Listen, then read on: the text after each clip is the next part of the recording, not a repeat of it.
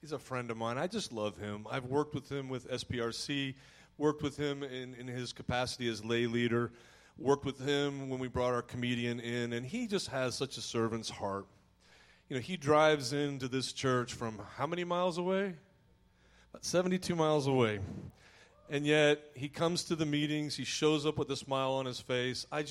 He's just such a wonderful example. Wherever he goes, he represents the body of Christ with such a wonderful, sweet presence. And we are going to be honored today to have him share with us. So let's welcome Jerry Riley. Thank you, Jeff. I have the earpiece on today. That was an impromptu special by Jeff Van Meter. You'll be hearing from him again in a moment. And very timely song that he selected to play during our offertory hymn. I'm very honored to be here today. When Chris called and asked if I would share my testimony, I couldn't help but remember back in my earlier years when I was in my teens, and that was several years ago. I'm living in Memphis, and we're having a revival going on at our church. And I'm coming in late in the afternoon, getting ready to attend that night, and the phone rings. Now, back in those days, we didn't have cell phones. We had a wall phone. Anybody remember a wall phone? And our terminology for mobiles, it had a 10-foot cord, so you could kind of walk around the kitchen. And so as I walked in, the phone rang. My mom answers the phone, and she said, yes, sure. He's standing right here. Hold on just 1 second. She hands me the phone. She said, Jerry, before she handed me the phone, as she's handing me the phone, this is Brother Brown. This is our minister at the church we're attending. He wants to talk to you about getting up tonight at revival and sharing your testimony on what it means growing up in a Christian family. And I'm 13 or 14 years old. That's not what I want to do. And I said, tell him I'm not here. Now, I'm only about this far away from her. She has the phone up to my mouth. I'm not here. Tell him I'm not here. You've got to talk to him. No, tell him I went back outside. No, you need to talk to him. I found out real quick I'm not going to win that argument, and I normally didn't win the argument with my mom, so I take the phone, and I act like nothing's going on. Well, hello? And he kind of chuckled, and he said, you didn't want to talk to me? Well, no, whatever gave you that idea? Well, he went on, even though that I knew I was reluctant to get up that night and share my testimony. He went ahead and asked me. I guess his list had run out. The other mothers must have cooperated with their children. They didn't give the phone to their kid. So he went ahead and asked. And I didn't feel that way, Chris, when you called to ask that I share my testimony this morning. I didn't kick and holler. I felt honored to be able to get up and share the testimony. Jesus Christ is alive. And I'm going to share some things that happened to me. And it's not about me. It's not about what happened to me. It's about Jesus Christ and his love for us. So for me to share that part, I need to tell a little bit about what happened to me so you can appreciate God's guidance. And it wasn't until Facebook is kind of a wonderful thing. And I have a friend of mine, Debbie Gresham, that quite often posts videos. And I don't always look at the video. This video was kind of a still picture. And you've seen it, where it's just a still. There's no audio, there's no movement, and you have to click the arrow to get it to play. And I don't normally do that. I didn't recognize this person. His name was Verlin Husky. I didn't know Verlin Husky. I didn't know what he looked like, and I didn't know his name. But I played the video. But you know, the significance of playing that video is that all of a sudden had me reflect back on what I had gone through. And had I not played the video, I may not have reflected on what God put me through, and it kind of set the stage for what I'm going to talk to you about today. Now, the video that we're going to watch in just a moment is really kind of a rough video. This is a group of singers. They're sitting around. A person named Ralph Embry is visiting with these singers. Ralph is an icon in Nashville. He hosted one of the largest radio stations in the world out of Nashville. For many years, he hosted Nashville Now on the Nashville Network. And I'm not sure what the setting was, but there was a group of singers sitting around, and Verlin went on to share his testimony on how this song came about. It's also and it's a rough video, he sings out of key, and I kind of like that because that's the way I sing all the time. So there's going to be a couple of times he's a little bit older, he's going to miss a few notes, but this was the video that kind of set the stage on my testimony today. So could we watch the video, please?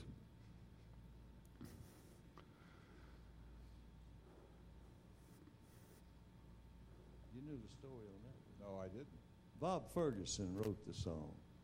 And every time I'd go in to try to record a song, or a session, Ken Nelson from Capitol would say, well, we got songs. I said, well, I want to do Wings of a Dove. He said, no, it's too religious. He said, people won't buy that. That's no good. So I tried to get Columbia, Victor, Steve Schultz, a bunch of them, different artists to record it for some other artist or some other company. Nobody. Every time Ken would come back, I'd try again. 5 years. No way. He said, if you're so determined to cut the song, Ferland said, go ahead and record it. He said, your history. In other words, if it didn't happen, that's it. I'm out. So what happened, the Lord was looking down for me and helped me get it on records. And I'd prayed about it, but I just had a feeling for the song. It had God in it, in which I can understand. Anyhow, Ken said, that's not, everybody don't believe like you do. I said, well, it's Bible. He said, a lot of people don't believe the Bible. I said, it's history. He said, go ahead and do it. It's your history. So anyhow, what really happened then, I went in to record, in 1959, we were going in to record this album, and Marvin Hughes was doing a session and piano and stuff. Ken was stranded. That's when the Lord got him off that plane. He's stranded in Dallas. Flight was out of Dallas to connection to Nashville, and he missed it some way with the weather and everything. So I got into the studio, and Marvin Hughes said, Mr. Nelson won't be here. He's stranded in Dallas. I said, good, let's do Wings of a Dove. And it did. So that's how it comes to record it. He wasn't there, and last year they come out with a Billboard thing and said it was the number 5 most popular country song in history. So he was right about the 5 somewhere in there. So. Listen, I'm not bragging. I just tell the truth. Can I stand up and start? Sure, okay. yeah. Thank you, Fairley. Is that G-E-D or what? I can't hear you. Is it D? E? I'm like lower. I have to lower that one down. Not for me, but for everybody to help me on. On the wings of a snow white dove, he sends his pure, sweet love, a sign from above. On the wings of a dove, when troubles surround us, when evils come, the body grows weak, the spirit grows numb. When these things beset us, God doesn't forget us. He sends down his love on the wings of a dove. Everybody! On the wings of a snow white dove, he sends his pure, sweet love, a sign from above.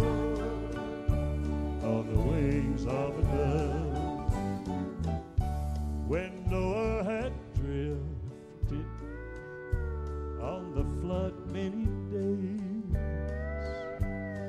he searched for land, he searched for in various ways, troubles he had some, but wasn't forgotten. God sent him his love on the wings of a dove. On the wings of a snow white dove, he sends his pure, sweet love, a sign from above. On the wings of a dove, when Jesus Jesus walked down to the river that day. He was baptized in the usual way. When John baptized God's Son, God told him, well done, and he sent him his love on the wings of a dove. On the wings of a snow white dove, he sends his pure sweet love, the sign from above. On the wings of a dove, on the wings of a snow white dove, he sends his pure sweet love, the sign from above. On the wings of a dove, he sent him his love. On the wings of a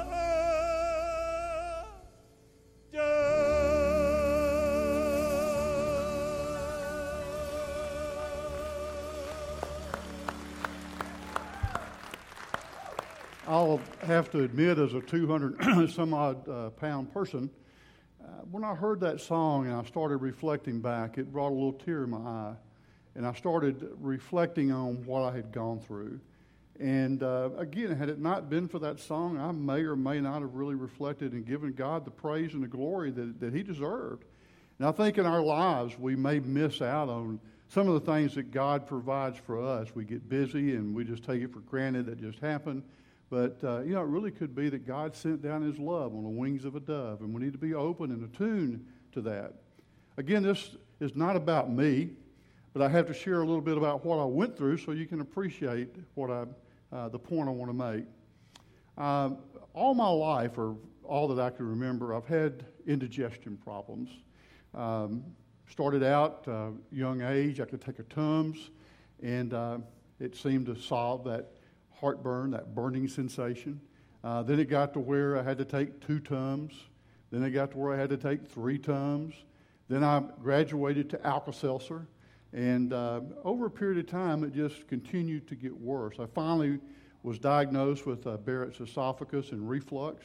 I was put on a daily medication of Nexium. And as I learned just recently, Nexium doesn't really cure the disease. It just camouflages the problem. You don't have that burning sensation, which is, praise God, that's good. But it still doesn't get rid of the reflux problem that we may have. And for years, that seemed to work fine. Back around the 1st of May, however, I started getting pains in my abdomen, and the pains were not real severe in the very beginning, but they were very uncomfortable. I certainly noticed it. And I could take an Alka-Seltzer, and within a short period of time, it was gone. This progressively got worse, and this went on for about 2 to 3 weeks. And finally, on a Saturday night, it got very severe. I got nauseated, very excruciating pain. I feel like I can take pain very well, but I would elevate it to a level 8. It was very painful. Again, was nauseated, started about 6 o'clock in the evening, went to about 2 o'clock in the morning. Got better. I called our home team, said, hey, I'm not going to be able to make it in Sunday morning at 9. I've been up all night. But when I got up that next morning, I felt fine. I thought, well, I should have gone to church. I played hooky, and I should have been in church. But I wasn't. Denise and I, my wife, we went to Shawnee to do some shopping. I had a business meeting coming up that next week. I needed one of these laser pointers. I couldn't find mine, so we go to Shawnee. It's about lunchtime, so we decide to get lunch. After I ate, and I didn't eat much, I started getting that sensation again. It didn't last long, went away. That's great. But later that night when I ate, about 6 o'clock, the pain came back again. This time it was just as severe, if not as even more so than Saturday night. It was very nauseated. Could not get any relief until about 2 o'clock in the morning. 2 o'clock in the morning, it went away. Great. Went to bed, got up the next morning, called my primary physician in Tulsa, told him what was going on, come up with it to see you. I went up to see the physician, started telling them what had taken place. I didn't know if it was my gallbladder. And the assistant to my physician said, well, I think it's an ulcer. We're going to schedule you for a scope to see if you have an ulcer. In the meantime, I'm going to give you a prescription that you can take, and that should ease the pain. And I asked the doctor, I said, doctor, let me ask you something. If that pain comes back, short of suicide, will that pill help me? Because this pain is pretty severe. She said, oh, you should be fine. So this was on Monday morning. We go again. I like to eat. So we got through with the doctor, went to have lunch, and immediately after eating just a small amount, the pain came back. I told my wife, I said, we need to get on back to Okemah, 70 miles away. I need to get this prescription filled. Let's go. So we got back to Okemah, went to the pharmacy, got it filled, took the pill, no help. In fact, it continued to get worse. This continued on till about 6 o'clock in the evening. It's now been about 6 hours. Denise is going to go visit some friends that evening. She wanted to stay home. I said, no, I should get better shortly. Just go ahead and I'll be fine.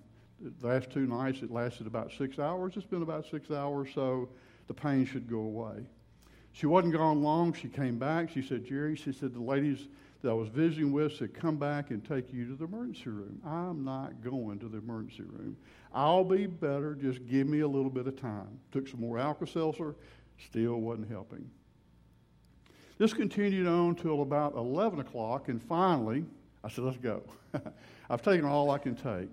Now, we have 2 choices of hospitals. We have Henrietta, which Wesley Van Meter, I'm going to introduce him again in a moment, lives in Henrietta. It's about 15 miles away. We have Shawnee that's about 40 miles away, but it's a bigger hospital. I said, let's go to Shawnee. So we go to Shawnee, go in, and I meet with the doctor.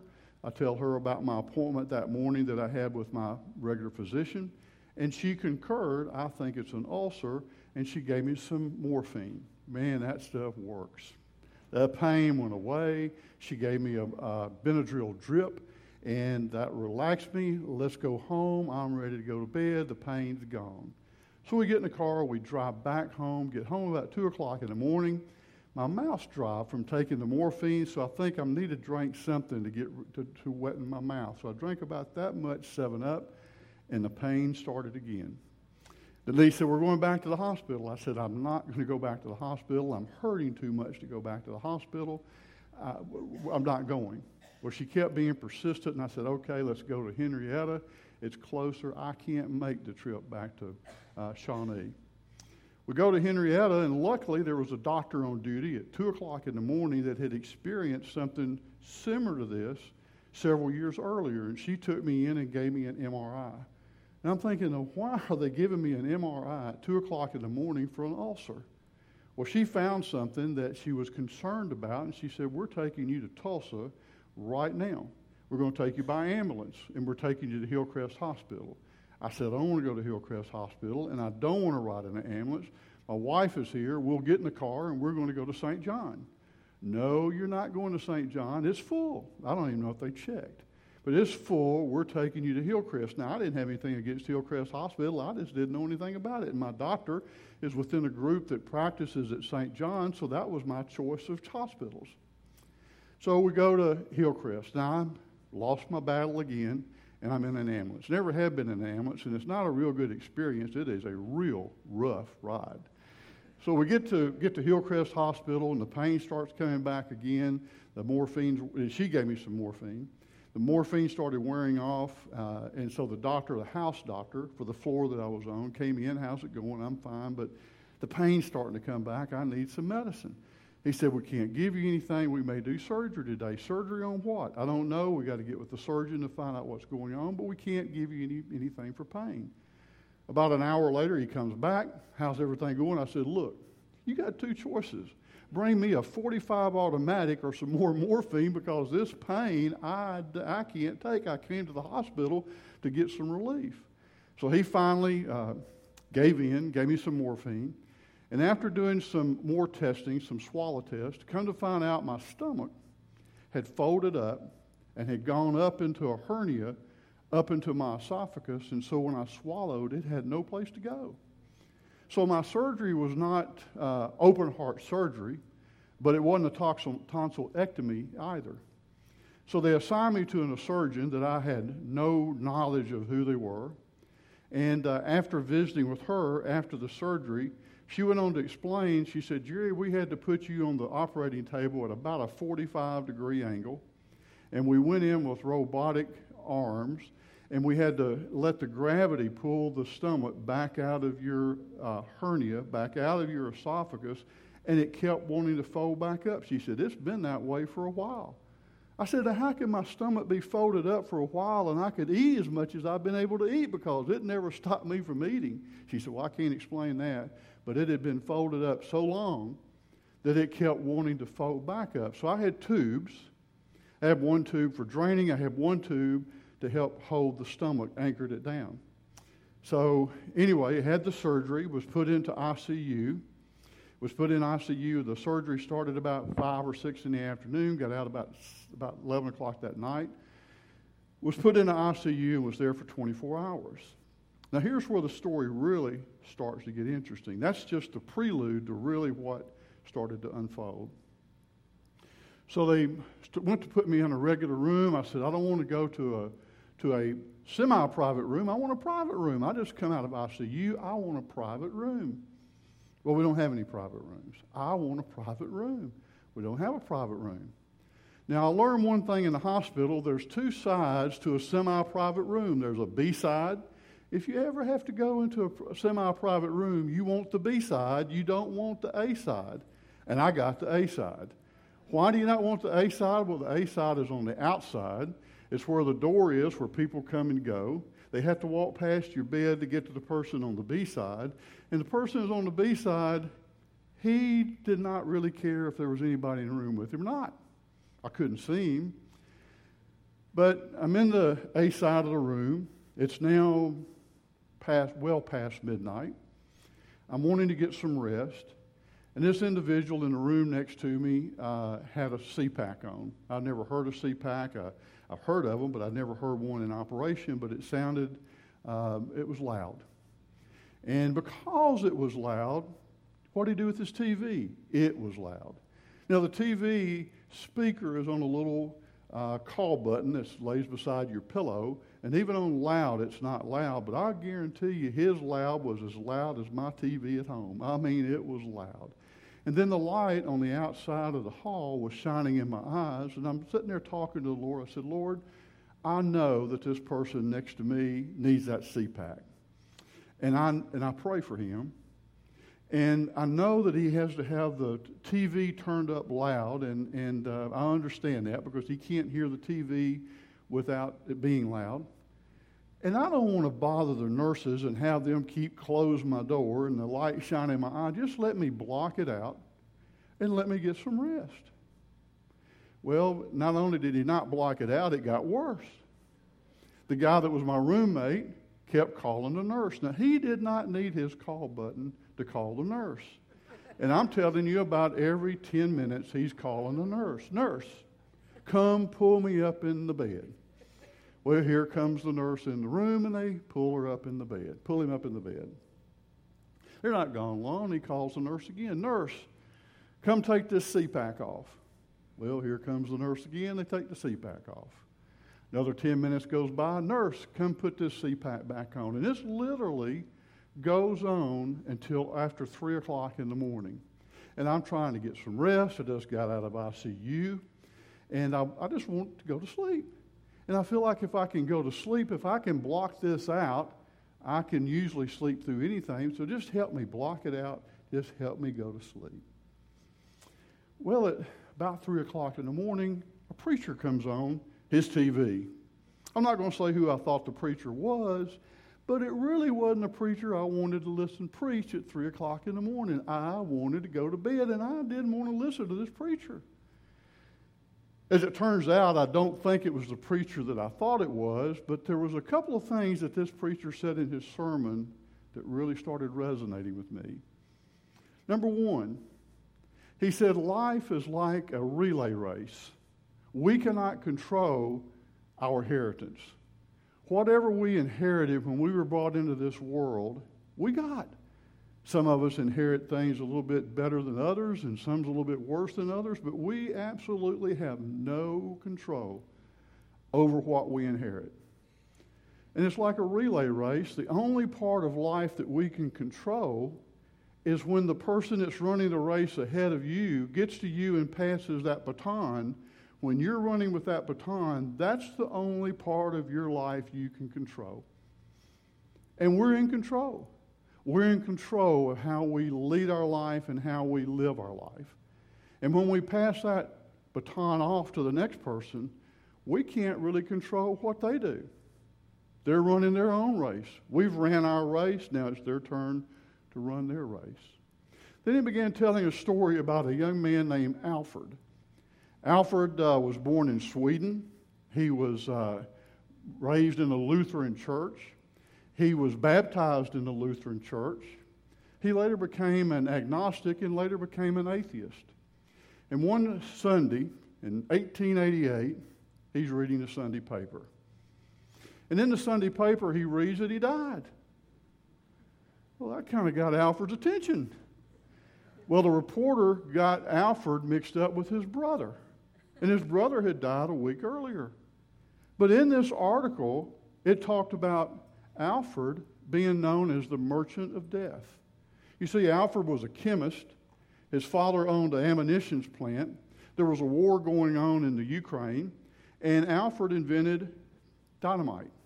Dynamite was the most powerful explosive known to man. And because of that, it killed a lot of people. And when he died, the reporter reported on Alfred, not his brother, but he called him the merchant of death, and that bothered Alfred. I don't want to be remembered as a merchant of death. I want to be remembered for something other than that. So every year, Alfred set out to recognize someone that had done something great. And every year he would give out an award, both monetarily and recognition, to that person that had done something great in the society. And this continued on for 18 years until Alfred passed away. And a year before Alfred passed away, he wrote a will. And in that will, he stated that he wanted this practice to continue on after his death. And he left money in a trust for this practice to continue. And today, that practice still continues, and it's known as the Nobel Peace Prize. That was Alfred Nobel. And the point is that we all have the ability to change our obituary. Now think about that. We all have the ability to change our obituary. Alfred didn't like his obituary. He didn't like being known as the merchant of death. So he set out to do something so that he could change how people remember him in life. And you know, we talk about where are we in our life? How are we carrying our baton? How are we running our life as Christians? Are we filling the expectations of our Lord? And we're all put here for a purpose. And sometimes it takes a while to find our purpose. What are we here for? But how are we carrying that baton in our life? And how does our obituary look? I might have to have a creative writer do mine. So, Jeff, I'm putting you on the list of creative writers. So how do we want our obituary to look when we leave this world? And it really got me to thinking about where I was in my life. It got me thinking about what did God put me through to hear that message. And you know, we've been hearing the sermon series on witnessing, and we talk about maybe we don't need to change our obituary. Maybe we know somebody that does. Last week, Chris played a clip from Bill Maher, where he lashed out and invited a Christian writer on his show to supposedly promote his book, but really brought him on the show so he could cut him down for being a Christian. Well, you know how many times in the Bible the word Christian is mentioned? Surprised me. 3 times. The word Christian in the Bible is used 3 times, and most of the times it was used was as a form of blasphemy. Oh, those Christians. Oh, those Christians. So we go back and look at the way that Christians are treated today, that goes all the way back to biblical times. That's not something that just started recently. So how do we deal with those people that are cynic, that are skeptics, that do not believe? And there's a lot of people in our society that are out of the way. Tim Tebow takes a lot of criticism whenever he kneels to pray. He don't kneel because of the flag. He kneels because he wants to pray, and takes a lot of criticism about that. But one of the ones that really comes to my mind is a lady named Joy Behar. Anybody heard of her? On The View, where she called out Vice President Pence for being mentally off because he talked to God, and wanted to know what does he do when God talks back to him. Joy, I can tell you one thing. God talked to me on May the 19th at 3:30 in the morning at the Hillcrest Hospital. It wasn't a hotel. It wasn't a hotel. On the 10th floor. God talks to us all the time. Are we listening? Joy, are you listening for God? If you're not listening for God, you're not going to hear God. So, Joy, are you listening for God? And Joy, I can tell you one other thing as a fact. One day you will hear God talk to you, and you will know that it's God. We're all going to one day talk to God and know that it's God, and it's either going to be God saying, welcome home, or entry denied.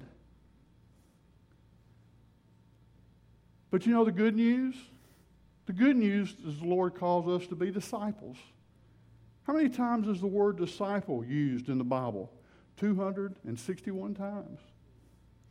So the Lord calls us out 261 times to be disciples for Him.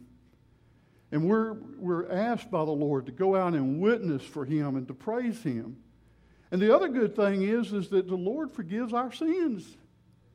If you look at Jeremiah 31:34. In Jeremiah 31:34, the Lord says, I will forgive you for your wickedness, and I will forget it. I will forgive you, and I will forget it. You know what? Praise God. That's my second best verse. My first best verse is, for God so loved the world, He gave His only begotten Son, that whoever believes in Him shall not perish but have everlasting life. And you know what? If we just had those two verses to be able to talk to that non-believer, Jeff, God loves you. God loves us all. Joy, God loves you as much as He loves me. And God will forgive you. And He will forget your sins. All you have to do is repent. Repent of those sins. So, really, I think that God may be speaking to all of us. And follow me as we go through this. Do you think it's a coincidence that I went to the Henrietta Hospital when I didn't want to go there? I wanted to go to Shawnee Hospital. Was that a coincidence? Was it a coincidence that the doctor on duty at 2 o'clock in the morning had experienced something similar to this and gave me an MRI and found out that it wasn't an ulcer? It's something more than an ulcer, and we're sending you to Tulsa, to the hospital by ambulance. Was that a coincidence? Was it a coincidence that I went to Hillcrest Hospital when I didn't want to go to Hillcrest Hospital? I wanted to go to St. John. Was it a coincidence that the surgeon that I had was a surgeon that I did not know? Her name is Dr. Tara Wilson. She got her training in the military. She served alongside of Rear Admiral Robert Jackson. He was nominated by Trump to be the head up the Veterans Administration. She served alongside him, a very qualified surgeon that I did not know, but that was the surgeon that I had. Was it a coincidence that they put me on the 10th floor in a room with a roommate that I couldn't get any rest? And had God gave me rest, had He given me the peace, I may have fell asleep and not heard the sermon. Was He intentionally doing that to keep me awake? He wanted me to hear that message? Are all those coincidences? Is it a coincidence that I was called to get up here and give my testimony today. Is it a coincidence that the sermon series that we've been hearing for the last several weeks is on witnessing? Are those coincidences? I don't think so. Or could it be that God is trying to waken us? He is trying to show us that I am the light and I'm the way. Is He trying to show us that you're my people and you need to run the race? You have the baton in your hand. You need to run the race as I want you to run it. You need to be disciples. Is God trying to tell us that we need to be doing more? Is God shaking the foundation of His people? Is He gathering His army together? Is He grabbing His people together? I think so. I don't think those are coincidences. I have asked God that, hey, if you have to talk to me again, you don't have to put me in the hospital. I have itchy ears. I'll listen to anything you have to say. So as I come to a close, I'd like to ask the praise group to come back forward. You heard Wesley just a moment ago sing an unscripted song. It was not part of our program this morning. But I've asked Wesley to come up and sing for us in closing. Once that's over, then Jeff is going to come forward, and then the praise group is going to put a bow on today's message. I hope it's blessed you. And as they're coming forward, I'd like to close with one other statement. I've always heard there's three kinds of people in this world. And we can substitute people for many different things. We can substitute it. I do it quite frequently. There's three different kinds of businesses. There's different kinds of salespeople. There's three kinds of churches. There's three kinds of, name it, fill in the blank. But today I'm going to fill in the blank by saying there's three kinds of churches and three kinds of congregations. There's churches and congregations that make things happen. There's churches and congregations that watch things happen. And there's churches and congregations that wonder what happened. Isn't it a blessing to be with a church that's making things happen? That we're on the forefront of things that's going on within our denomination, and our minister is leading the way to stand up for the biblical beliefs that we have. We're making things happen. Because I also know churches that are sitting back and they're watching things happen. Good friends of mine that are with other churches, they kind of sit back and they just kind of watch things happen. And I guarantee you, there will be a day that they'll look back and they'll wonder what happened. You're a great congregation. Thank you. God bless you. And Wesley?